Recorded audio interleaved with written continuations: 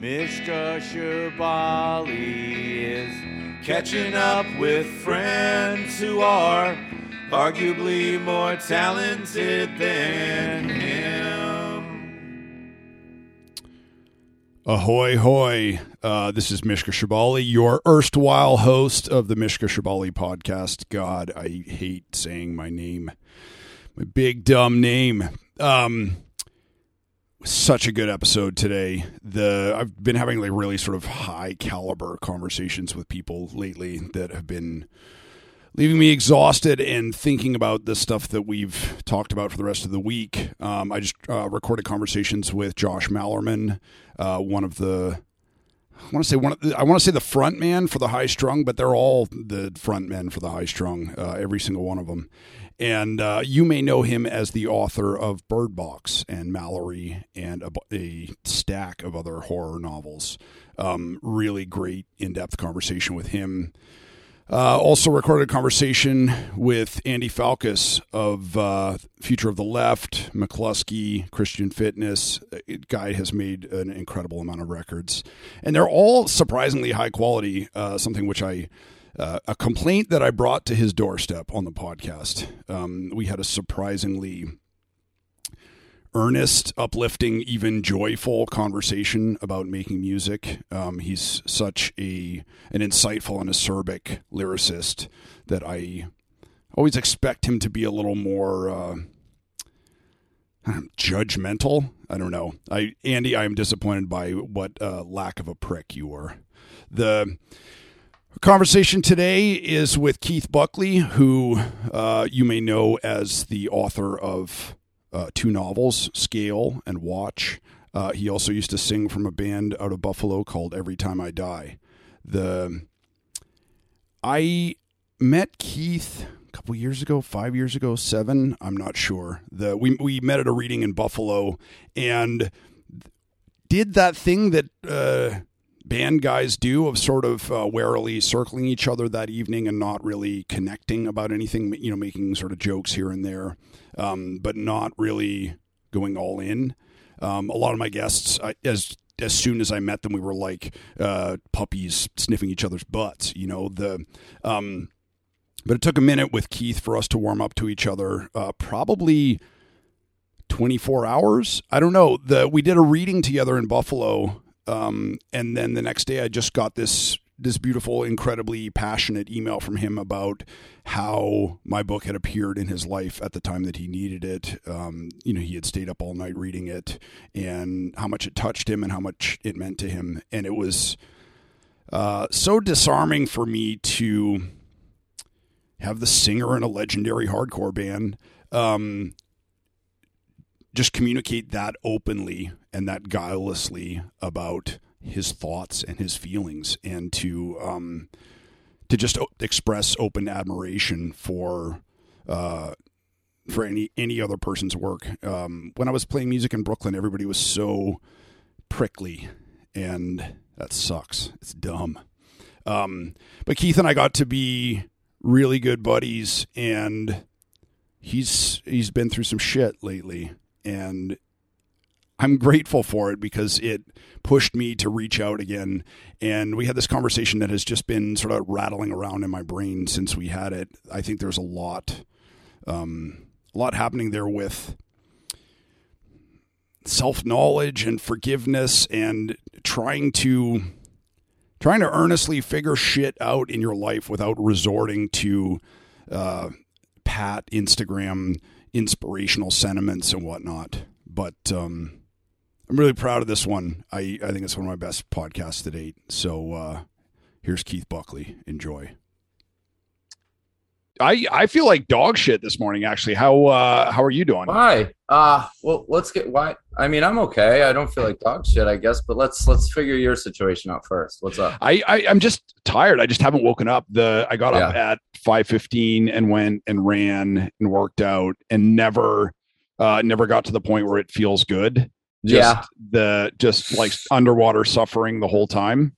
Why do you do that to yourself? I don't know. I tell myself that I Hate running less than I fear dying. But when you get deep into the run, you fear dying less and less. Yeah. I can't even, I mean, I honestly, I don't know anybody other than you that runs marathons. It's hard for me to sort of co-opt the mindset. I can't imagine what it's like to have that much determination. It's like an unfathomable amount of human will. It's funny because in the whatever the endurance circle or that scene or whatever, I'm like a fucking short timer. Really? That because I think I only did one marathon last year, and people will go out and do like a marathon a day for 100 days and just absolutely like bonkers shit like that. And it is really weird to me because I can't, usually when I do a marathon, I'm like, okay, that's enough. I'm done. I'm ready to be, finished. I can't imagine but I mean, the day after a race, I always am like, I could have done more, or really? Like, I was still running at the end, and then I'm sure you've had this thing at the end of a tour where it's long and it's grueling and it's awful and it's exhausted. And then you get home and then the next day around sound check, you're like, what do I do now? Yeah. It's really rough. The transition from tour to home and back again was, you'd think that after 20 or so years, it would become sort of an art form with a very specific order of steps, to transition. But I never, ever got used to it. It's just this sense of purposelessness that really, really starts to inform a lot of your decisions. It's not even whether or not you feel comfortable where you are. It's just, that you haven't been there for long and you're definitely not going to be there for much longer. So, what do you get attached to? What do you value? I mean, I always feel like in the last days of tour, my body was really, really good at staving off a lot of the intense reactions and then just sort of backloading them, like, when I would get home and finally my mind would enter into relaxation mode, then my body would relax and then it would go, oh my God, everything's broken. Only then do I realize how much damage I had done. Yeah. I remember when I was sort of like really going hard when I was living in New York and just like waking up in the band's practice space because I got too fucked up to walk home and shit like that. Oh man. And there were times where like my mother would call and I wouldn't pick up because I was sort of barely holding it together. But I knew that if I got sympathy from my mother, that I would just crumble, Oh my God. Absolutely. Absolutely. Yes. Sorry. Continue. I just said, no one's ever said that to me before. Yes. That's it. That's the whole thing, is that, and I mean, maybe that is part of why we're so hard on each other on the road is, because I think sometimes I remember doing, a gig. I feel like I've told this story before, but a gig in Long Beach, and at the end of the show, the bartender paid us. And we were sort of on our way out, and she like looked at me and she was like, "Do you need a hug?" And I was like, "Yeah." And like she gave me a hug, and then she looked at like the other guys, and then she was like, "All right, next." And like she was just and like what a fucking angel, Of course, it's always it's always a woman that will usually recognize that in a man, but yeah, it's just something you take for granted and you don't think you need it. But I think people like you and I who understand that the weight of actual human connection after being disconnected for so long will just destroy the dam that you've built up, So it's like, I don't want to let anybody get close because like there's a lot of shit that I'm repressing here that just any sort of sympathy will really elicit so much oversharing that I don't want to do that to you. So just don't come near me right now, Well, Keith, that's why I'm here, buddy. Yeah, exactly. I just had to learn how to channel it. It got to the point where I was thinking that, okay, I can't do that to any other human being. Like, I don't want to do that. I've been repressing too much stuff for too long. Anybody that shows me the littlest kindness now is really going to be in for a therapy session. So it's like, I don't do that, but that meant I never did it. And instead of just putting it in the right channels and talking to someone that I actually trusted, I just didn't talk at all. Yeah. I feel like we've all had that experience of you're on the bus and you see somebody who's like struggling and you're like, hey man, how you doing? Like, I'm just going to spark up a conversation and, and then they tell you, yeah. And you wish you hadn't asked and you're like, right. Oh, holy shit, man. And then, and then flash forward 5, 10, 20 years. And then you become that person on the bus. Yeah. Right. I think the problem with that that whole situation, the whole environment around really talking to strangers like that is that, usually when they tell you're like, oh my God, that's so heavy. It's so depressing. I can't think of anything else other than this guy's.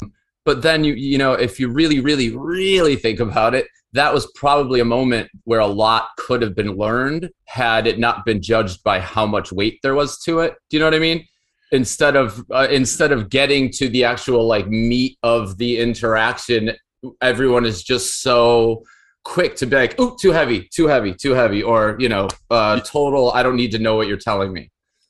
Yeah, it's weird. I'm trying to sort of gather this whole thing together of like the experience we have of having gone through COVID together and separately, and one of the things that I think has played out again and again in my life and in a lot of our lives is how to tell someone bad news, how to hear bad news from somebody, how to express empathy, and how not to say the wrong thing. I would always get this, my cat would die and and somebody would be like, oh, she's in a better place now. And I'm like, go fuck yourself. She was in a good place already. Yeah, how right? do you She know was her place was awful? She was here with me. We were happy. Right. Oh yeah. That's what heaven is. It's the same kind of place. Yeah, exactly. I found that and I like to think that I'm a smart dude with something to say, who's capable of listening and hearing and responding to things that people say, and having heard so much bad news and having had to share so much bad news with people and then get fucking weird, horrible, like, oh, silver lining responses. I feel like the best, smartest thing you can say to somebody is just like, that fucking sucks and I'm sorry. Yes. To acknowledge that it's big and it's horrible, but also not to be like, whoa, man, that's the worst thing I've ever heard. Right. Yeah, you said this on the phone to me the other day, and I actually almost just quoted you to yourself. Because I was like, I was talking to my friend the other day. He said something that really stuck with me. No, when you said like the worst thing you can say is nothing. And that absolutely is, because if you don't have to unload any grief off of anyone else, you don't have to come up with a solution. But like you said, acknowledging it makes people feel less alone. And sometimes that's all they need, and it's not that this person is understanding my suffering by any means, but I'm not crazy because other people agree that it's bad. You know what I mean? At least other people can see it too. And I'm not the only one walking around being like, should I even be upset about this? And then if so, to what degree? There's a lot of decision making in like, what is even worth suffering for? Or, is there some suffering that has a point? Is there some that doesn't? Maybe we don't even have to get into those downward spirals of self-talk. If someone were just to say, hey, I noticed you're going through some shit. I understand that sucks. Let me know if you need anything. Yeah. Yeah. It's weird. maybe this says a lot about who I am as a person, but there's almost no better feeling to me than to suffer with somebody I love. That feeling of connection. Like the last weekend I just went out to LA for Lanigan's funeral, and yes. I already sort of half told this story, but I need to tell it to you. Because there's a lot there that I think I want to talk about. I felt weird going there, that I wasn't as cool as some of his other friends and, other people in the music industry with much higher profiles and stuff, people who have known him for 30 years, and I felt weird too, that my grief about losing him has been awkward or gauche, or that I haven't grieved correctly, or, because when something hurts me, I'm very loud about it for a short period of time, and then I'm able to move on, and so went to the funeral, and immediately I felt better about not wearing a suit, because everybody there was just fucking dirtbags in black jeans, and I was like, I don't even have the most amount of cat hair on me, right. Yeah. And then we went into the chapel, and like I didn't really know where to sit, and a couple of friends sat on my left side, and then a guy came and sat down on my right side, and the guy who sat down on my right side was Slash. Wow. And the Guns N' Roses were like my gateway drug into this whole dirty business of rock and roll, and I've honestly been waiting for 35 years to tell him, like, bro, those fucking tasty licks, you had your there, and now's your chance. Yeah, right next to you at a funeral. Yeah, exactly. And I mentioned something about him. People were like, "Oh, I know you got a selfie with him," and I'm like, "No, I fucking didn't." Yeah, man. Like we were there. We were there to like bury one of my heroes. Exactly. But there was,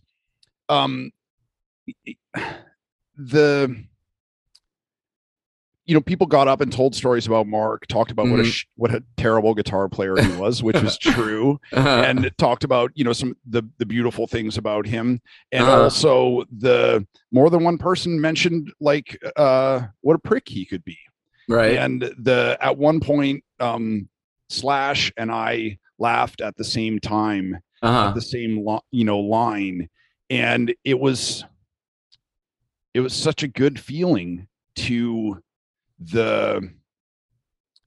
We were both there to honor our friend and to and to remember him, and I've been in such pain about it, to have Slash laugh at the same time that I did, I just felt we were in it together, right? And then later when they were putting his ashes in the vault, I started crying, and I look and I felt self-conscious about it, and I looked over and I saw somebody else crying, and then I was okay. I was like, fuck it, let him see me cry. Of course. Absolutely. And I suspect you've had this too, with the you have a low opinion of yourself and the work that you do. And I did. It's getting better. Better. And you've probably felt surprise when people told you, oh, your music really helped me get through a hard year. It took me a long time to figure out that, because we don't write particularly uplifting, inspirational. No. But what they were saying was that you were lonely, or you were angry, or you were grieving, or you were lost, and you expressed it in a way that made sense to me, and that spoke to me feeling those same negative feelings too. And then I knew that I wasn't alone. Right. And that's the most powerful shit, man. It really is. It is something that I can only marvel at. I can't understand it. I've been trying to. I don't know what it is about me or the way that I express it that connects with certain people in such a singular, specific way. But I'm just thankful for it. I mean, I really since the band ended, and even, for the last few years, I've been trying to understand what it is. Like, what is it about this breed of negativity, or what is it about this species of self-loathing that other people connect to? And I don't know if this is true, but I have a theory that the reason people kept connecting to the negative in the lyrics was because it was offset and often sort of relieved by the humor aspect of it, And actually, I think that the story you told just kind of proves the point, in that you and Slash connected over the laughter in the sorrow. You know what I mean? Yeah. It was not just the sorrow. It was the laughter that was present in the sorrow. That's where the connection was. So I really feel like maybe it was because all the negativity, while I still definitely like dug deep as far as I could and wasn't afraid to be vulnerable about it, I did make sure to provide some levity with humor, in any way that I could. And because humor is so specific, that maybe it wasn't the negativity that people were connecting with. Maybe it was my sense of humor about all the negativity, And I just wonder if that's maybe at the core of more relationships than we know. The band also presented struggle in such a great way. There was a great documentary that actually Lanigan turned me on to, and I think it's called The Struggle. And not My Struggle, maybe it's just called Struggle, but it was about a Polish sculptor, and the sculpture that it references is, I believe, it's a hand with the thumb facing down the other four fingers, and if you think about it, our thumb is responsible for human evolution. I mean, the thumb is what made us able, but the thumb is opposing the other fingers. And interesting. One of the things that I loved about Every Time I Die is that the lyrics were often about sort of wry hopelessness or frustration or darkness or nihilism. But then contrasted with the band, y'all were not a goth rock band. It was definitely, the sonically very much an assertion of life. It was a live thing, absolutely thrashing around and full of life. And I think that the contrast between those two is one of the things that was really, thank you. I feel like that was essential, and even the name of the band sort of, implies a cyclical nature. So the life and death sort of, that's essentially at the source of everything is, what we think about one or the other. So, to just kind of have them in such vivid, stark contrast right in front of your eyes that it's like, the mood is solemn and the music is loud and irritating and the air is like weird, but it's alive, it's the essence of it. Yeah. I always felt like there was a joke in there somewhere about like a CPAP machine. We were getting there. Yeah. Almost a few more years. One of the things that I always got when I was younger, when I was still fucked up, and then also a lot when I was in early sobriety, is people would ask me like how I was, and then they would say, "No, man, really, how are you?" And it's that fucked up thing that I want to saddle you with now. the last couple of months, you've been through the fucking ringer, man. Can I ask how you got sober? What precipitated you getting sober? And I don't know, how are you doing these days? I promise you, I swear, I'm great. I honestly, every day I feel a little bit better about something that I used to feel really bad about. The sobriety has just cleared so many things up for me. I used to, I think one of the biggest fears I had about trying to always go sober before, and the reason it never really stuck, was because my network of friends and relatives, it just didn't work. I would just have to replace them all. There was literally no one in my life that didn't drink. I mean, you know, it was a culture of alcoholism in Buffalo, especially, you know, in my family. And I was just like, okay, no, that's obviously not the right way to go about living. Like, I can't just be like, I don't want to drink anymore, and then never talk to all these people that I love. And I kept trying to find a balance, and it never, ever worked. And then in the pandemic, I was like, okay, you know what? I actually can do it now and not have to worry about the network, because I'm not going to be out in public, so I can really get sober. And I was like, let's go. And then I was like, oh my God, I'm an alcoholic. Like, I couldn't stop. I was like, I couldn't get sober if I wanted to. So, you know, I really had to, you know, like I said, just have a come to God moment and be like, I have nothing to do but surrender. Like, I don't know what to do with my life. Like, I am miserable in every way, shape, and form. And my dog, that energy to grow. Like, I'm just emanating negativity all the time. This is terrible. Something's got to change. And yeah, through a very, you know, I consider miraculous series of events, I was let out of my former marriage. I'll say that. And now I am happily remarried, and the relationship with my daughter is amazing. And I know that it looks like I've gone through the ringer to people that never really understood my relationship within the band and within my other relationships. But to the people that know me, it looks like the growth that it is, because they can see what I went through, and they know from talking to me in the past and the present, they know that this was kind of inevitable and something that needed to happen for any sort of, you know, still waters to start flowing again. I honestly, I feel good. Like, I feel creative.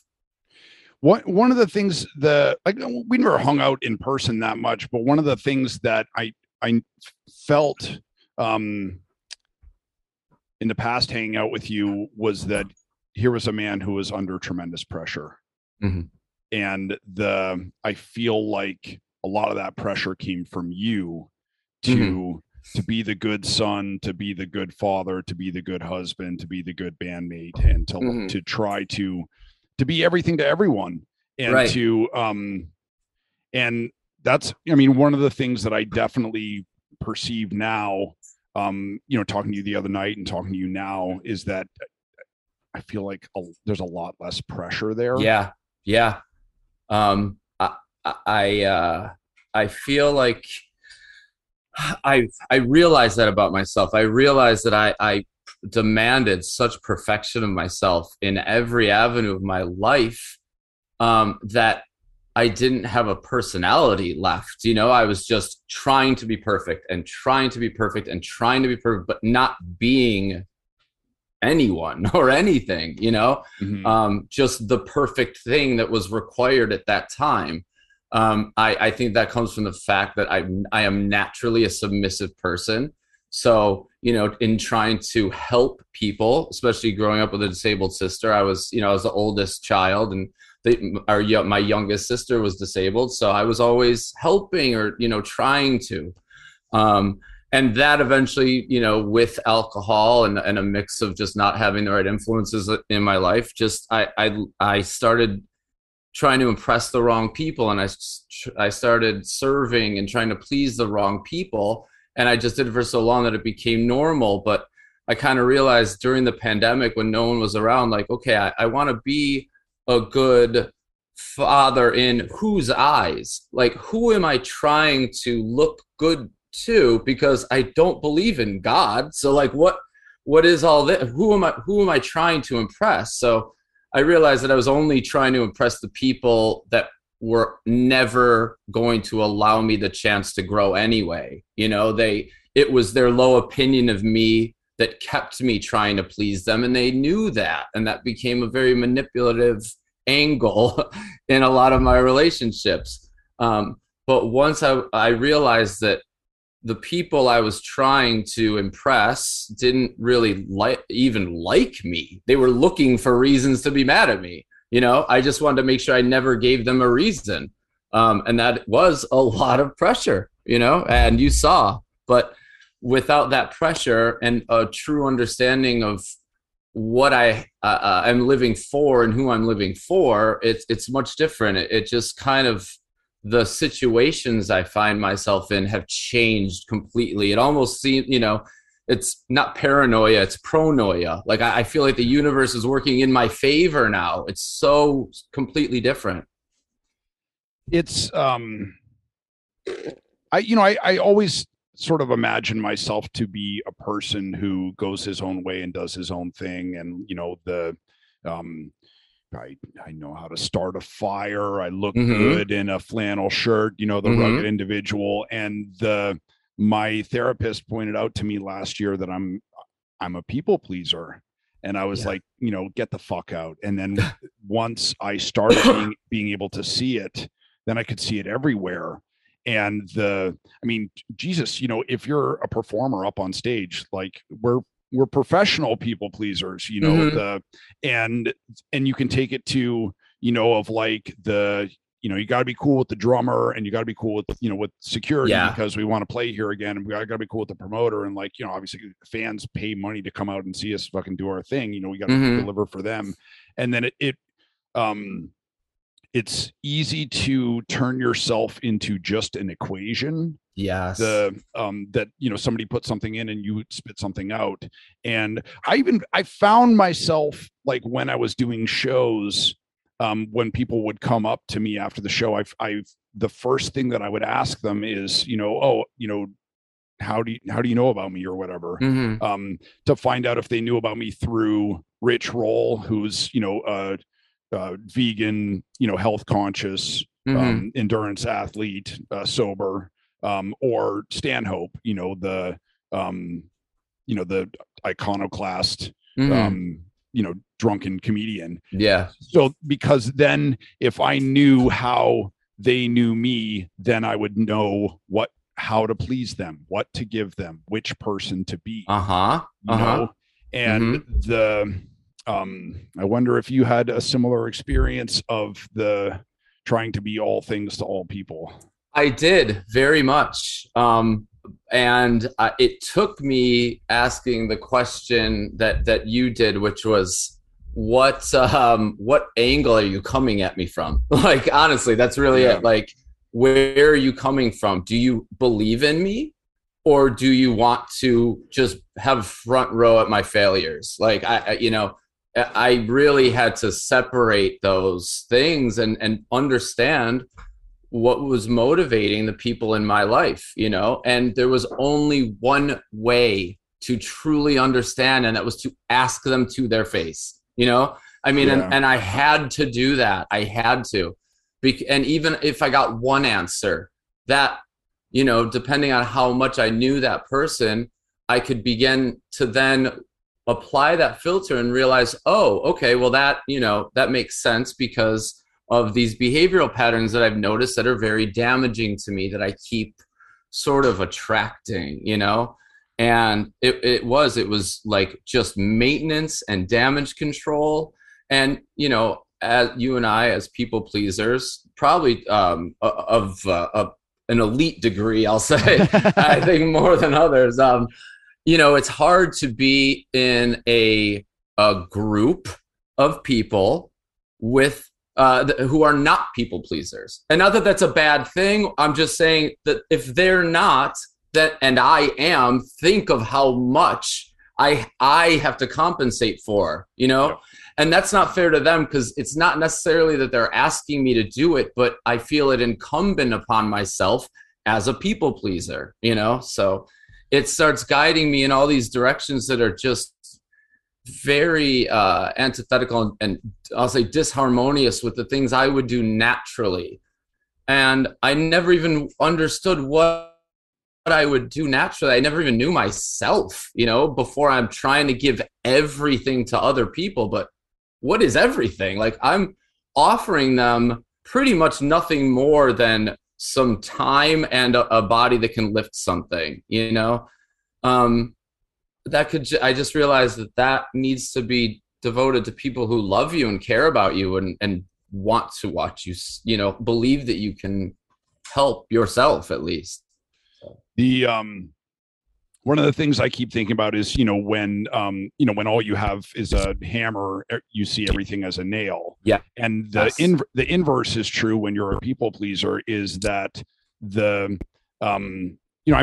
remember being like, how do I make this cop like me? And then like, who fucking cares? Right. And who fucking cares? Yes. Every time I just did a podcast with my friend Louisa, and she's great, and she's not a people pleaser. Mm-hmm. And she's like, well, if somebody doesn't agree with my opinion, and that hurts their feelings, that's their problem.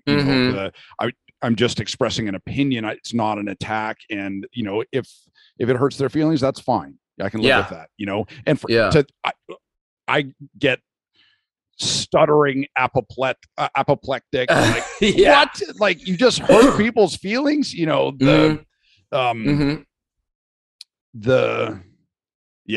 it's pre-guilt. You have guilt just built in. Yes. And I understand. Okay, so what your friend is I'm gonna just gonna do a thought experiment. So if when I was you in situations like that, I would see someone like that and assume they were inconsiderate because they weren't accounting for every single element in the room before making a decision like I did. And I thought that the way that I did it was the right way. And I was like, how can you just hurt people's feelings and not care? But the answer to that question is, one, who the fuck says you're going to hurt somebody's feelings? That's not automatic. Like, you actually might be able to make more friends that way. And two, it's the whole sort of, it's not the action, it's the reaction. Like, if you're telling your truth and you're being yourself and you're expressing your honest opinion and someone is offended, that's on them. Because smart, intelligent, curious people don't get offended. They just don't. They know how to handle that interaction. Yeah. So if the person is getting offended, they're not anyone who's going to listen to you anyways. So don't waste your time.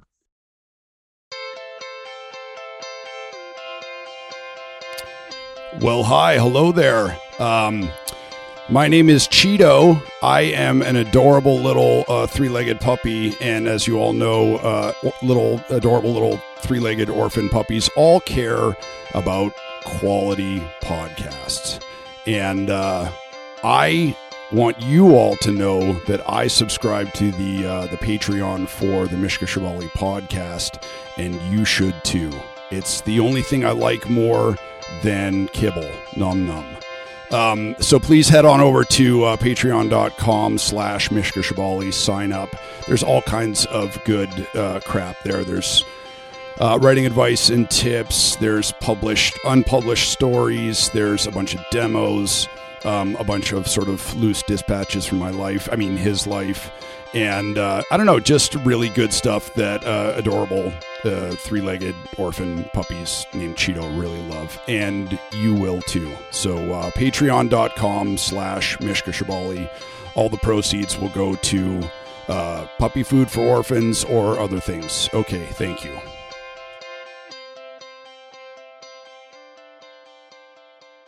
Yeah, it's so tricky though, man. My girlfriend is a people pleaser too. Mm-hmm. And we spent the weekend together, and I was trying to do things to make her happy and make sure that she had a magical weekend. Cause that's what I do and what we do. And then I didn't, or I couldn't get the validation from her that I wanted, that like, you're a good boy, here's a gold star for a perfect weekend. Because she's a people pleaser too. And so for me to try to do all these things for her made her deeply uncomfortable. Yeah. Yes. I can see that. You guys are both submissive personalities then, Yeah. And I think that you're going to need something to balance. I think you and I are just kindred spirits. I'll just say that. Like you and I just feel weird, we look right? At the world in the same way. Yeah. I absolutely. But our view of everything is very much aligned. I mean, maybe like a little degree off here and there, but I feel like, so when I hear what you're saying, I try to put myself in the situation and then see if anything comes out of it. But not that I want to try to please your girlfriend. I'm not trying to do that.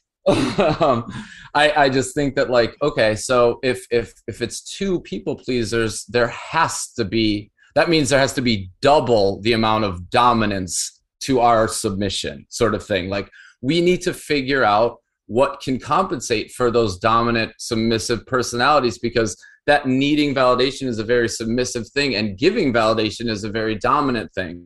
And sometimes people really want to be dominant, but they don't want to seem aggressive or violent, or, you know. Yeah. It's very particular to the relationship, and like the sort of unspoken contract or spoken contract that you have with your partner, you know.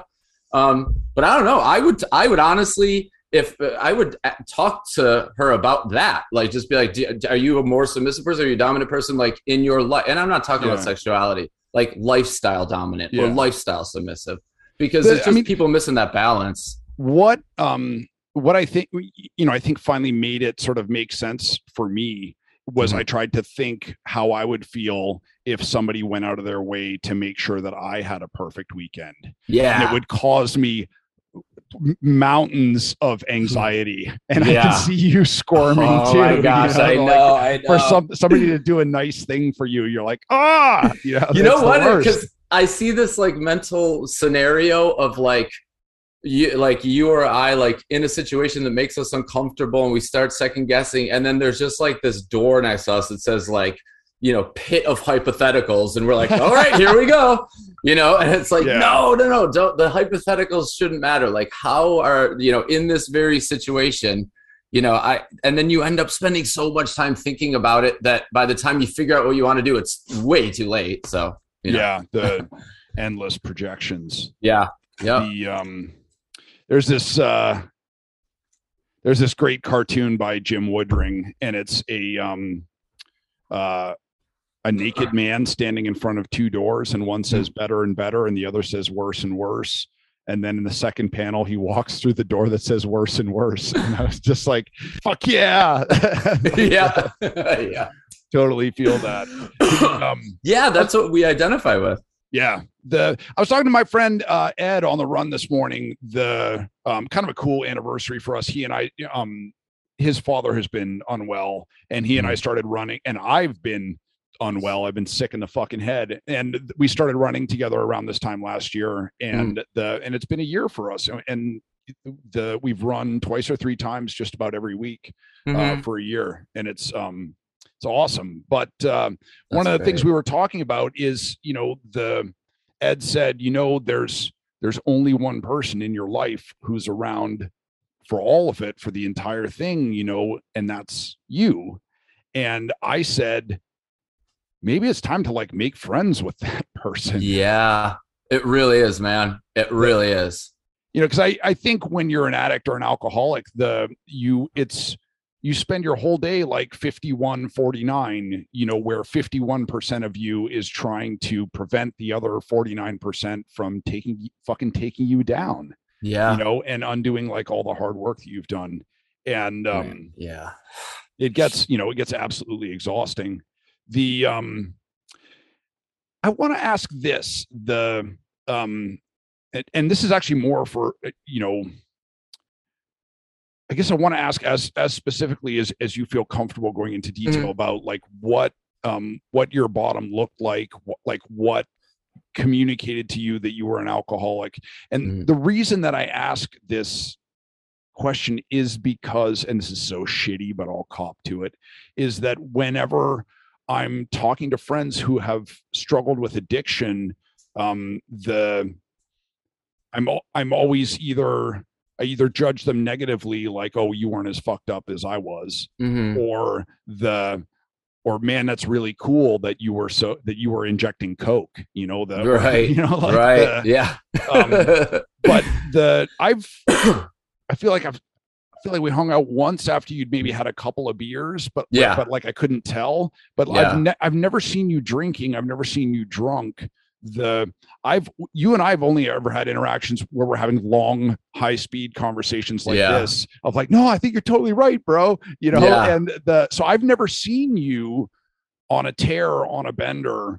Like what did that look like for you? I don't know, because I also had to be the perfect drunk. I mean, I swear I had to not say anything too offensive. I had to not talk for too long. I had to not stare for too long. I had to not, you know, everything was just don't. And then, all right, well, what fucking fun am I having? So then I realized that I've been drinking a very long time, not having any fun with drinking, you know? Oh and my then, God. like people drink to unwind, and effectively what you were doing was just doubling your workload because absolutely. You still had to be in control the entire time. Yep. And by drinking, you were just making it that much harder. Yes, exactly. Oh, Jesus, Keith. But sorry, dude. That's hey, man. It was so that was kind of down there near the bottom. And I think that when I realized that, and then I asked for help and I couldn't get it, that was proof that I needed it more. Wow. Because the only people I could ask for help were the ones that loved seeing me drunk, you know? Yeah. So of course they're not gonna help. And then I was like, okay, well, I can do it by myself. It's fine. Like, I've done this before, no big deal. And when I realized I couldn't, I was like, this is really bad, like really bad. And then, I mean, I just cracked and I was just like, I fucking surrender, you know? So that's what I just had to start having the conversations. It's really all it was just like truth after truth after truth. And I just had to find them in the conversations to finally get to like what it was about codependency, or what it was about, you know, just power. I mean, so much of my unhealthy relationships were only about power. And I was like, man, this is, it's going to suck to have these relationships with all of my friends, because this is heartbreaking. But the good thing was I only had to have it with one of them, and then everyone else just disappeared from my life. So it was kind of cool. Sometimes people just like, you know, just take their cue. One of the things I always struggled with AA and you know, with the 12-step program was the first part of it, you know, admitting that you're powerless, and my perception of it was always, you know, that it had some like strange beauty to it. You know, it always happened either in, you know, the dawn hours, or, you know, magic hour in the evening. You know, the violins come up and there's, you know, a person laying, you know, spread eagled on their front lawn or whatever, you know, that like weeping, and it's beautiful, you know.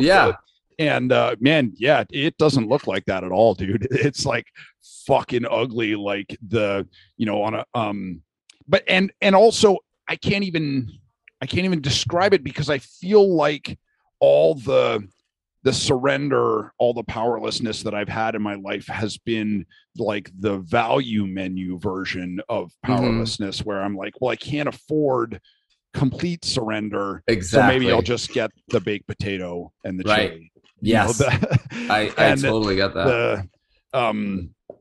So I don't know. I'm envious of you that you can use the word surrender earnestly, and also I fear for you in the past that for what the mental anguish that you went through in that moment, to be able to say surrender and to ask for help and not get it. It's so hard to ask for help, man. And then it was rough. I think my logic when I was drinking was, I was like, I'm going to wait until I can't quit and then I'll stop.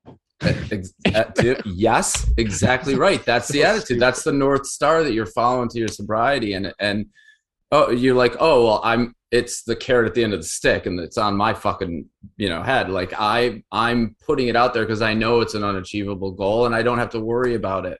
But yeah, I just, and the rebuilding, I mean, it wasn't even like, I say that I got sober and started rebuilding. Like, no. I got sober and then I had to destroy everything. And then I had to mourn, and then I had to plan. And now I'm starting to rebuild. But this has been like a 3-year process that, it's taken me through a marriage, a 20-year-old band, and a relationship with my parents. I mean, that all is gone within the same chunk of time. And it is wild to me that I don't know what I would do without sobriety and a supportive, loving partner. I mean, it's so essential to sobriety, is having support and someone next to you that really wants you to do well. I just wasn't used to that. It's crazy. This, the thing about tearing down your old life, like, man, I feel like that, because there have been so many times where, I've been like, well, I'm out of control. I got to dial this back or whatever. And, I got to fix this. And then you go and like, pull down the wet piece of sheetrock and you're like, this fucking house is made of termites. The termites are the only thing that's keeping this thing upright, Yeah. And we just I don't need to hire a crew. I need to buy a bunch of gasoline. Yes. And just burn it all. Yeah. And just fucking burn it down and and not come back until the embers have died down. Yeah. I don't know who put this impression into our heads as just humankind, but the idea that you shouldn't burn bridges. No, you have to. I mean, because the worst thing about a bridge is that when you're walking away from it, now it's just an attack that you can't see, because that's all it is. That if you have turned away from someone, but you haven't cut them off, they still have access to you and they will take it. Like, just because you're like, hey, I'm not monitoring this bridge anymore, please don't use it. You fucking using it because you're not looking at them, pickpocketing you. I mean, it's just, everyone has to get, everything must go. And the problem is that everyone is already the defeatist attitude is built in. And that's kind of the glaring problem. But I think underneath that, it's the fact that the defeatist attitudes are not just attitudes and they're not coming out of nowhere. It's because we are defeated. Like, we're truly defeated. So I'm defeated. I knew this house was falling apart. I just didn't look at it close enough. I refused to admit that I needed to start working a long fucking time ago, but it's too late now because this house is shit and the structure's destroyed. So burn it, I mean, I think people are like, oh, I feel too bad. And, but if you feel guilty about leaving someone, then they don't really want to see you succeed because, they should let you go do what you need to do to live and thrive. And if that doesn't include them, then that's on them to make it include them or get the fuck out of the way. I had to have these conversations with people. Yeah, no, what you said just there about like, what if guilt is what's keeping you in a relationship, I'll never get married for many reasons, but one of the reasons is because if somebody wants to leave me and the only thing that is holding them to me is an agreement that we made with the fucking government, our relationship is dead. Right. I mean, and you both have to admit it. Yeah. Yes. You fucking throw the ring in my face and walk away. You know that, like, if you don't love me, then go, and I want people to, I would want people to have that freedom to sort of like wake up each morning and say, yeah, I choose to be here. I choose this. And I'm sure that there are fucking jackasses on the internet who are like, oh, Keith is weak. But people don't realize how fucking strong you actually need to be to end a relationship that's not working, or a relationship that's run its course.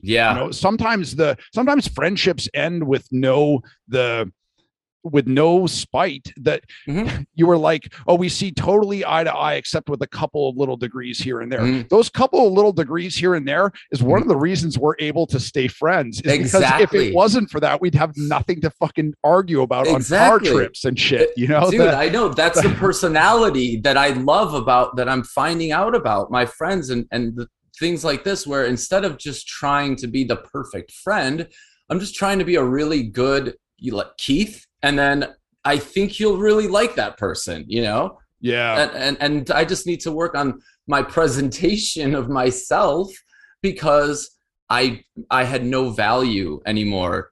Like, nobody around me valued me. I did not value myself. I felt nothing but shame.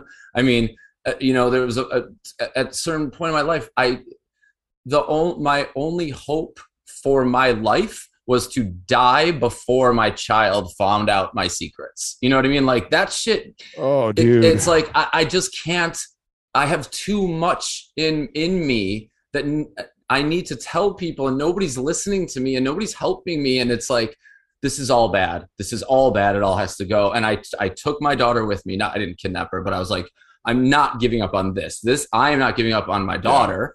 I will do whatever it takes to keep my daughter, you know, to find out who I am, so I can be the better father and not have moved too far away from her while I was figuring it out, you know? And what that means then is that she's bearing witness to some really uncomfortable growing pains for me, you know? But man, dude, she is the strongest. I mean, she was 2 months premature.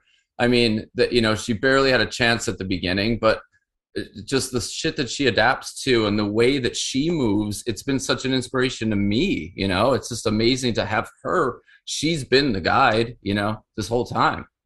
That's wild to think about, you know, that for a premature child, each day they continue to live is a huge assertion of fuck you, I'm here. Yes, I'm here. Yep. And I used to train boxing with a friend before I left New York, and it did so much for me mentally, but I found that what made me feel better was not like dominating our sparring matches, but getting my ass beat.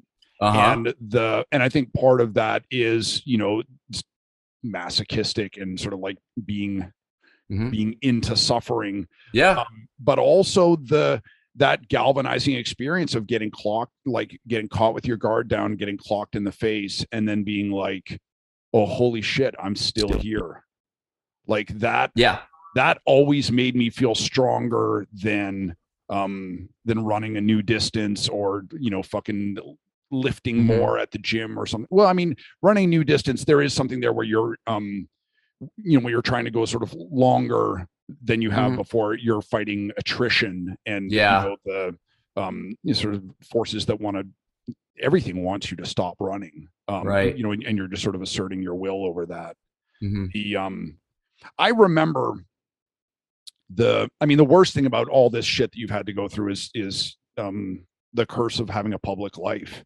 Yeah. And, you know, reading these tweets and talking to a couple other people who are, you know, fans of the band, and just like worrying about you. And I didn't know what to say or how to reach you. You and I had been out of touch for a while. I didn't know if it was appropriate, if I was overstepping, but the thing that I kept coming back to, was just trust yourself. Yes. Because whether, and I think I peppered you with that like 4 different times, because whether you've been able to see yourself, you know, these last few years, I have. Yeah. Like I see you, and I see the man you are, the person you are, the friend you are, the way you care about people around you, the decisions that you make, you know, that if I had anything critical to say about you, it would be like, Keith, relax for a minute. I remember like going to see you play in Tempe, and like then after the show, I was like, oh, you know, awesome, we're gonna chill, and you were loading gear, and I was like, bro, you're the fucking singer. Like, no, let them and you were loading more shit than anybody else. And I was like, this, this guy needs to like read a rock bio or something. Like, you need to be a dick. I couldn't. I had to be the perfect helper. I mean, it's just like everything about it was, and plus I liked helping. Like I said, it's just something I do. So, but then that gets taken advantage of the older you get. I never knew how to relax. I just felt buried by time. Like when I envisioned time as a concept, it was just heavy. It was just. And I'm under it, and there's just so much there's just so much, and I just really had to figure out like, well, okay, what's true to me? Like, I know in my heart that I am a good person. Like, genuinely, I have made some terrible decisions that have made me do terrible things, and I accept full responsibility. It didn't make me do anything. I did terrible things in those terrible situations, and I suffered from that guilt every minute of every day. It was compounded the longer I went on, of just like, I don't know, I just felt like everything was just hovering around me, just waiting to smother me. And then I got rid of all the people that were trying to smother me with alcohol, and I found some air, and I saw light again, and like I said, then it was crazy because I specifically remember like just having to like really rack my brain to think of the last time I was truly happy. Like I had to isolate that moment.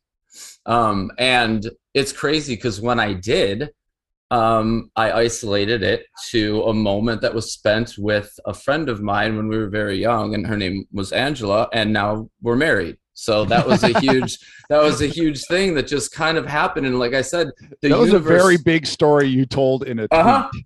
Yeah, it was Hemingway, six words.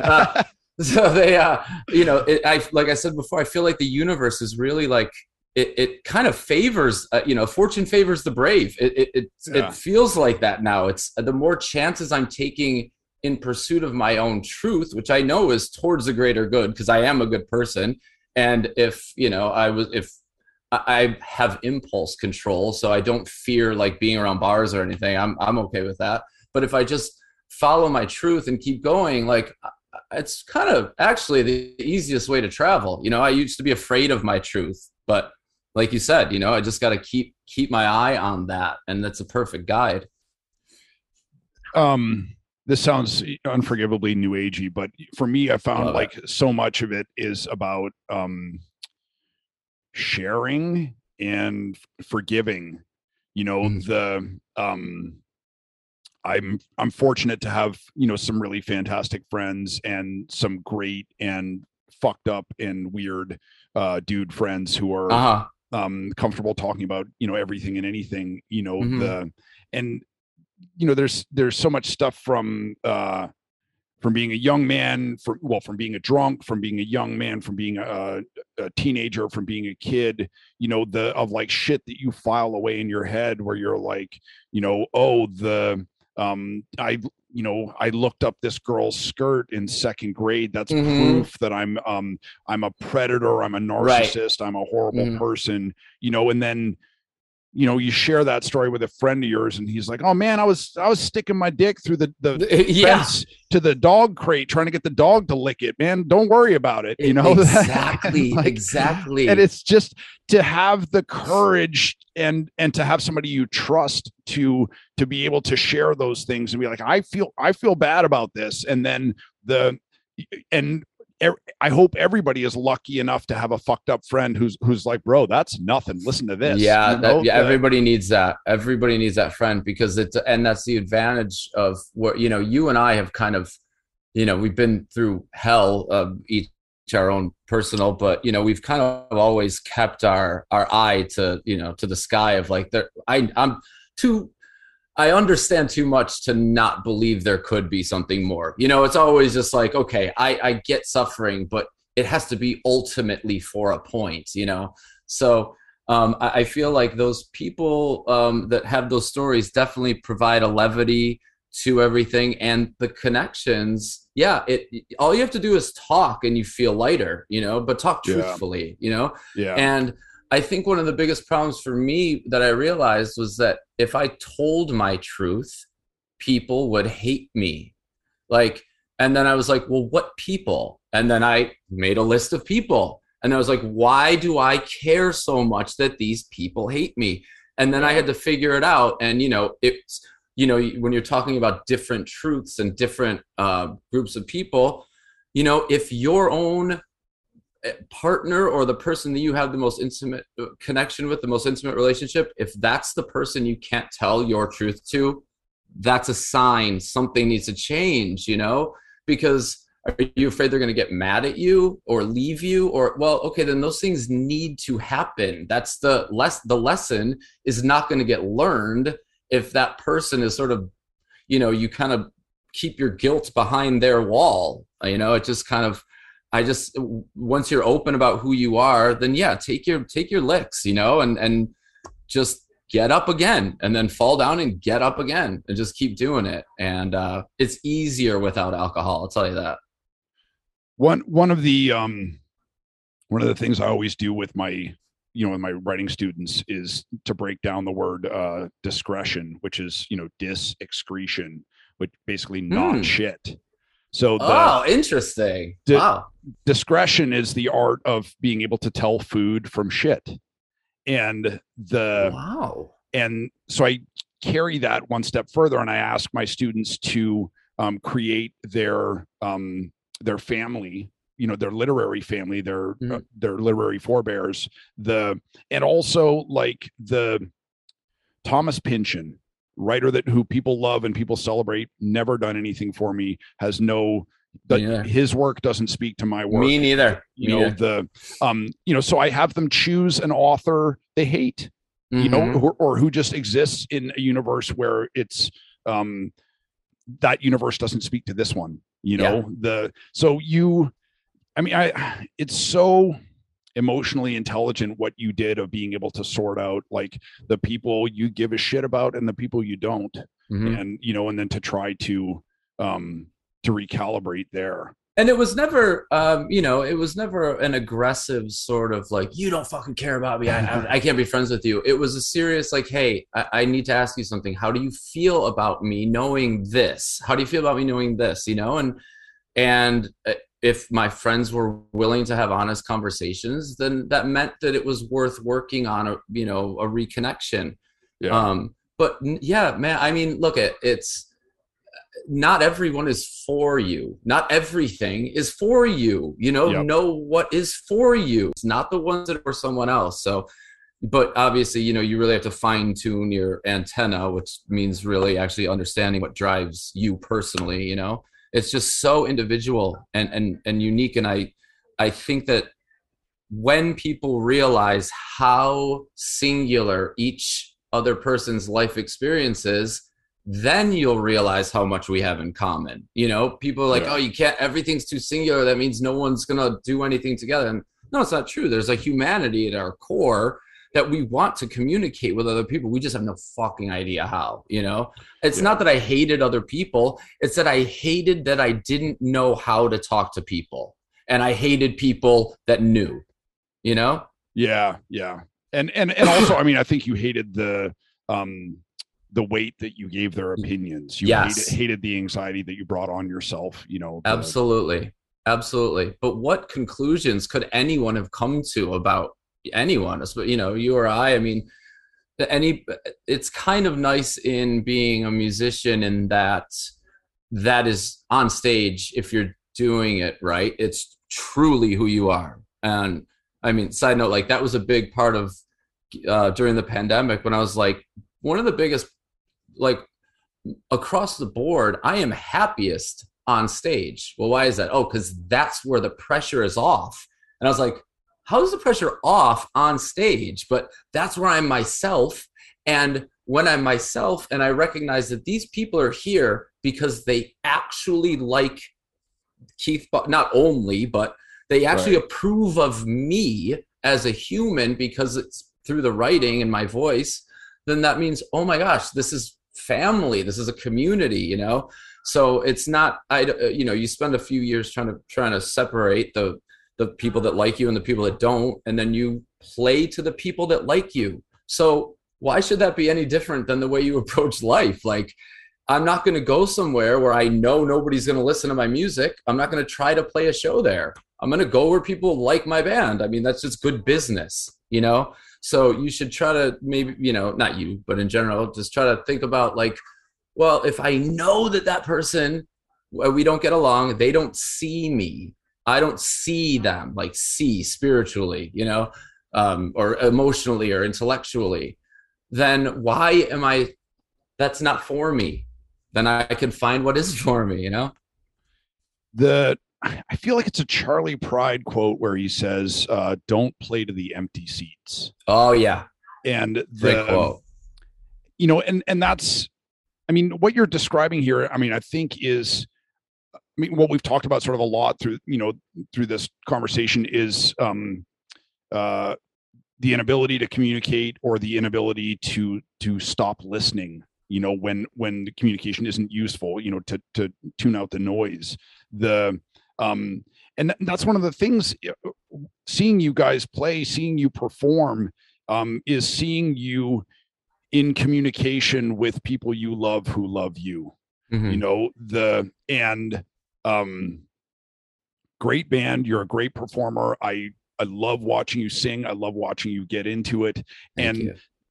And none of that will be as meaningful as watching a 16, 17, 18, 19-year-old kid watching their hero. Oh yeah. To see what it's like for them, to see what they're feeling, to see their fucking eyes shining and them smiling so hard that I'm like, your face is gonna hurt tomorrow. Yeah. And you'll have a voice the next day, but they won't, because they've been screaming harder than you have through the whole thing. Totally. And I don't know, I'm happy for you. I'm excited for you. I'm proud of you for moving on from the band. And also, you guys did it so long and so hard and so hard and so well, that it there's a vibe to it of like the Dead or Iron Maiden or or Funkadelic or something like that, of where there's a culture there, not necessarily kids in Every Time I Die onesies yet, right? But but you get the sense that like somebody is bringing their younger brother or their younger sister to the first all ages show, or the first show that they're able to get into, or whatever. That leads me to my next question, which is what's next? What's next for you? I know everything. You, and I know you'll be fucking making music till the day you die. Yeah. You're a hell of a writer. And thank you. I don't know, Keith, I can't think of anything that you couldn't do. I can't draw. I can't. Me neither. Draw. Me neither. I suck. God, I suck so bad. I'm gonna try to learn how to paint. I think that's next for me. Lanigan, the last 18 months, he started doing charcoal drawings. Really? And they're phenomenal. I wish there was a way to get one, or to use one as an album cover or something like that. We'll see. I'm in touch with his widow, so good. I'm really sorry about that. I mean, that hit the community, that hit the music community really hard. And then you were as soon as I heard the news, you were the first person I thought of, and I, for some reason, didn't reach out. I feel so bad for the people that knew him, not only through his music, but for you guys that actually knew him personally. Thank you. It fucking sucked. It, definitely hurt. But now, it was a dark time, like not being able to listen to your favorite artist for, a month, 2 months, because you can't deal with that. But I can listen to his music again. Did you see his music as life affirming, or the opposite? Oh, absolutely. Mark, when we were doing the book, we were talking, he told this story about like waking up in rehab and his arms were all bandaged, because he had huge abscesses from, shooting heroin, and his hair had been, cut because he had dreads down to his ass. Yeah. And it was filthy. And he had this moment, he had this epiphany, a moment of surrender, where he sort of like, sent a probe up to the heavens, and somebody responded, and he was like, I fell to my knees and I was instantly changed. And I was like, Mark, that's fucking incredible, man. That's such a great story, and I was like, so that's it. So that, that was it for you, like, and he was like, oh, no. Then there was, methamphetamine and crack and still tons of heroin after that, Wow. And I was like, dude, and he was like, but that was the moment that I decided to try, I get that. I do get that. I had a long conversation with some of the people on the Lanigan subreddit about, because they're still fixated on the cause of death. And I was like, man, it hasn't come out. I'm not going to ask about it. It's probably not going to come out. And also, who fucking cares? Right. The point is that motherfucker lived bigger and harder and lovelier, more engaged than 100 other people, 1,000 other people. And how lucky are we to have been alive while that madman was still creating? Ultimately what killed him was life. Yes. Yeah. He ate too much of it too quickly, Yeah. That's a great way to put it. Yeah. It's, so, maybe it feels a little glib, but it matters less to me how he died than to know that he absolutely lived. That motherfucker was totally alive. That's great. Up until the very last moment, to get to get that many years out of a life that difficult is no small miracle. It's crazy. I just feel like, people kind of look at it in different ways depending on how they sort of view themselves and their role in the bigger picture of all these things. And when you said that he kind of had his moment where he fell to his knees, and that's it to me, it acknowledges the light at the end of the tunnel, and then you get to make a choice, and that's what being alive is making that choice and doing it truthfully and being like, look, I could do this, but that's not me, that's just not me. And people struggle with that. So to know who you are and just fucking go, that's awesome. Yeah. Yeah. And Mark had that thing that I think that you and I are sort of still working on, is that he knew absolutely who he was, what he stood for, what he stood against. He was still interrogating himself about it, till the very end, because that's an interesting question, but that doesn't mean that he didn't know, who he was and what he was about and what he was against. Oh yeah. That's divine wisdom. To know who you are is divine wisdom, and the fact that people can know who they are at their core like him and still guess at how to adapt to the changing phenomena of the universe. That's truly growing, and that is being alive, is not just finding your fixed point and just setting up shop. It's putting roots in, but growing around it, and figuring out how to deal. And I didn't know him personally, but it sounds like he fucking figured out how to deal. Yeah. The dude, we could talk all day, but I know you have shit to do. Give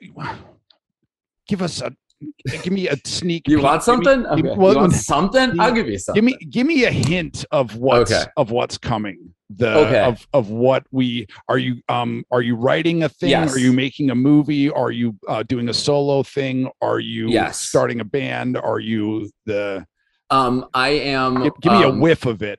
Okay, here's a little fragrance for you. So I figured out. Okay, actually, this. You know what? I don't know what I'm going to do next, and it's in your hands right now. So I think I figured out a way that I can tie Scale and Watch, my first two books, into the same universe, which means that I can then put them in each other's stories retroactively using the third one.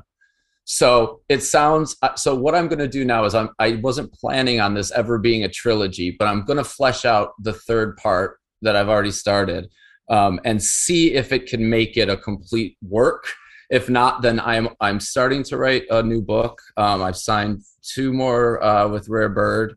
So I'm working on that, and hopefully talking to you about writing some stuff. And yeah, I will be nagging you to write a memoir till the day that we die, my friend. You have so many stories to tell. Let's go. Let's get started. Let's not wait till the day I die to write a memoir. Awesome.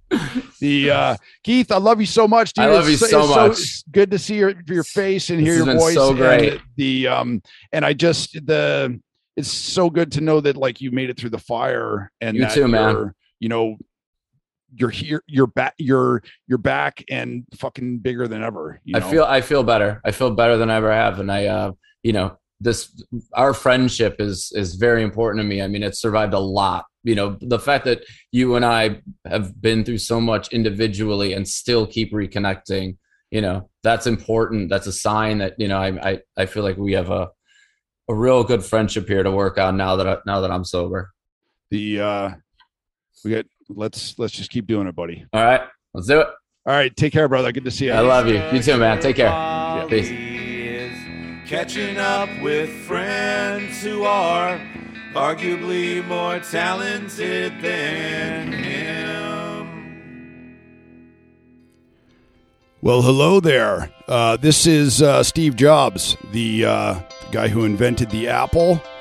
As you may know, I do a podcast thing where I just randomly record things about my favorite podcasts, and the Mishka Shubaly podcast, absolutely one of them. Everybody over here at Apple, Elon Musk, Jeff Bezos, all the other billionaires working side by side in the factory here, we all love the Mishka Shubaly podcast, and we know that you love it too. So what we would love for you to do is head on over to the what is it called? I think it's just the podcasts thing. I don't know. Go over to Apple Podcasts and please rate and review my podcast. I mean, the Mishka Shubaly podcast. Give it 5 stars. It's incredible, groundbreaking work.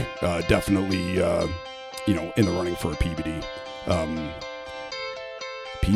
A MacArthur. I don't. It should win a prize. That's how good it is. Now, just 5 stars. Thank you. Steve Jobs signing off.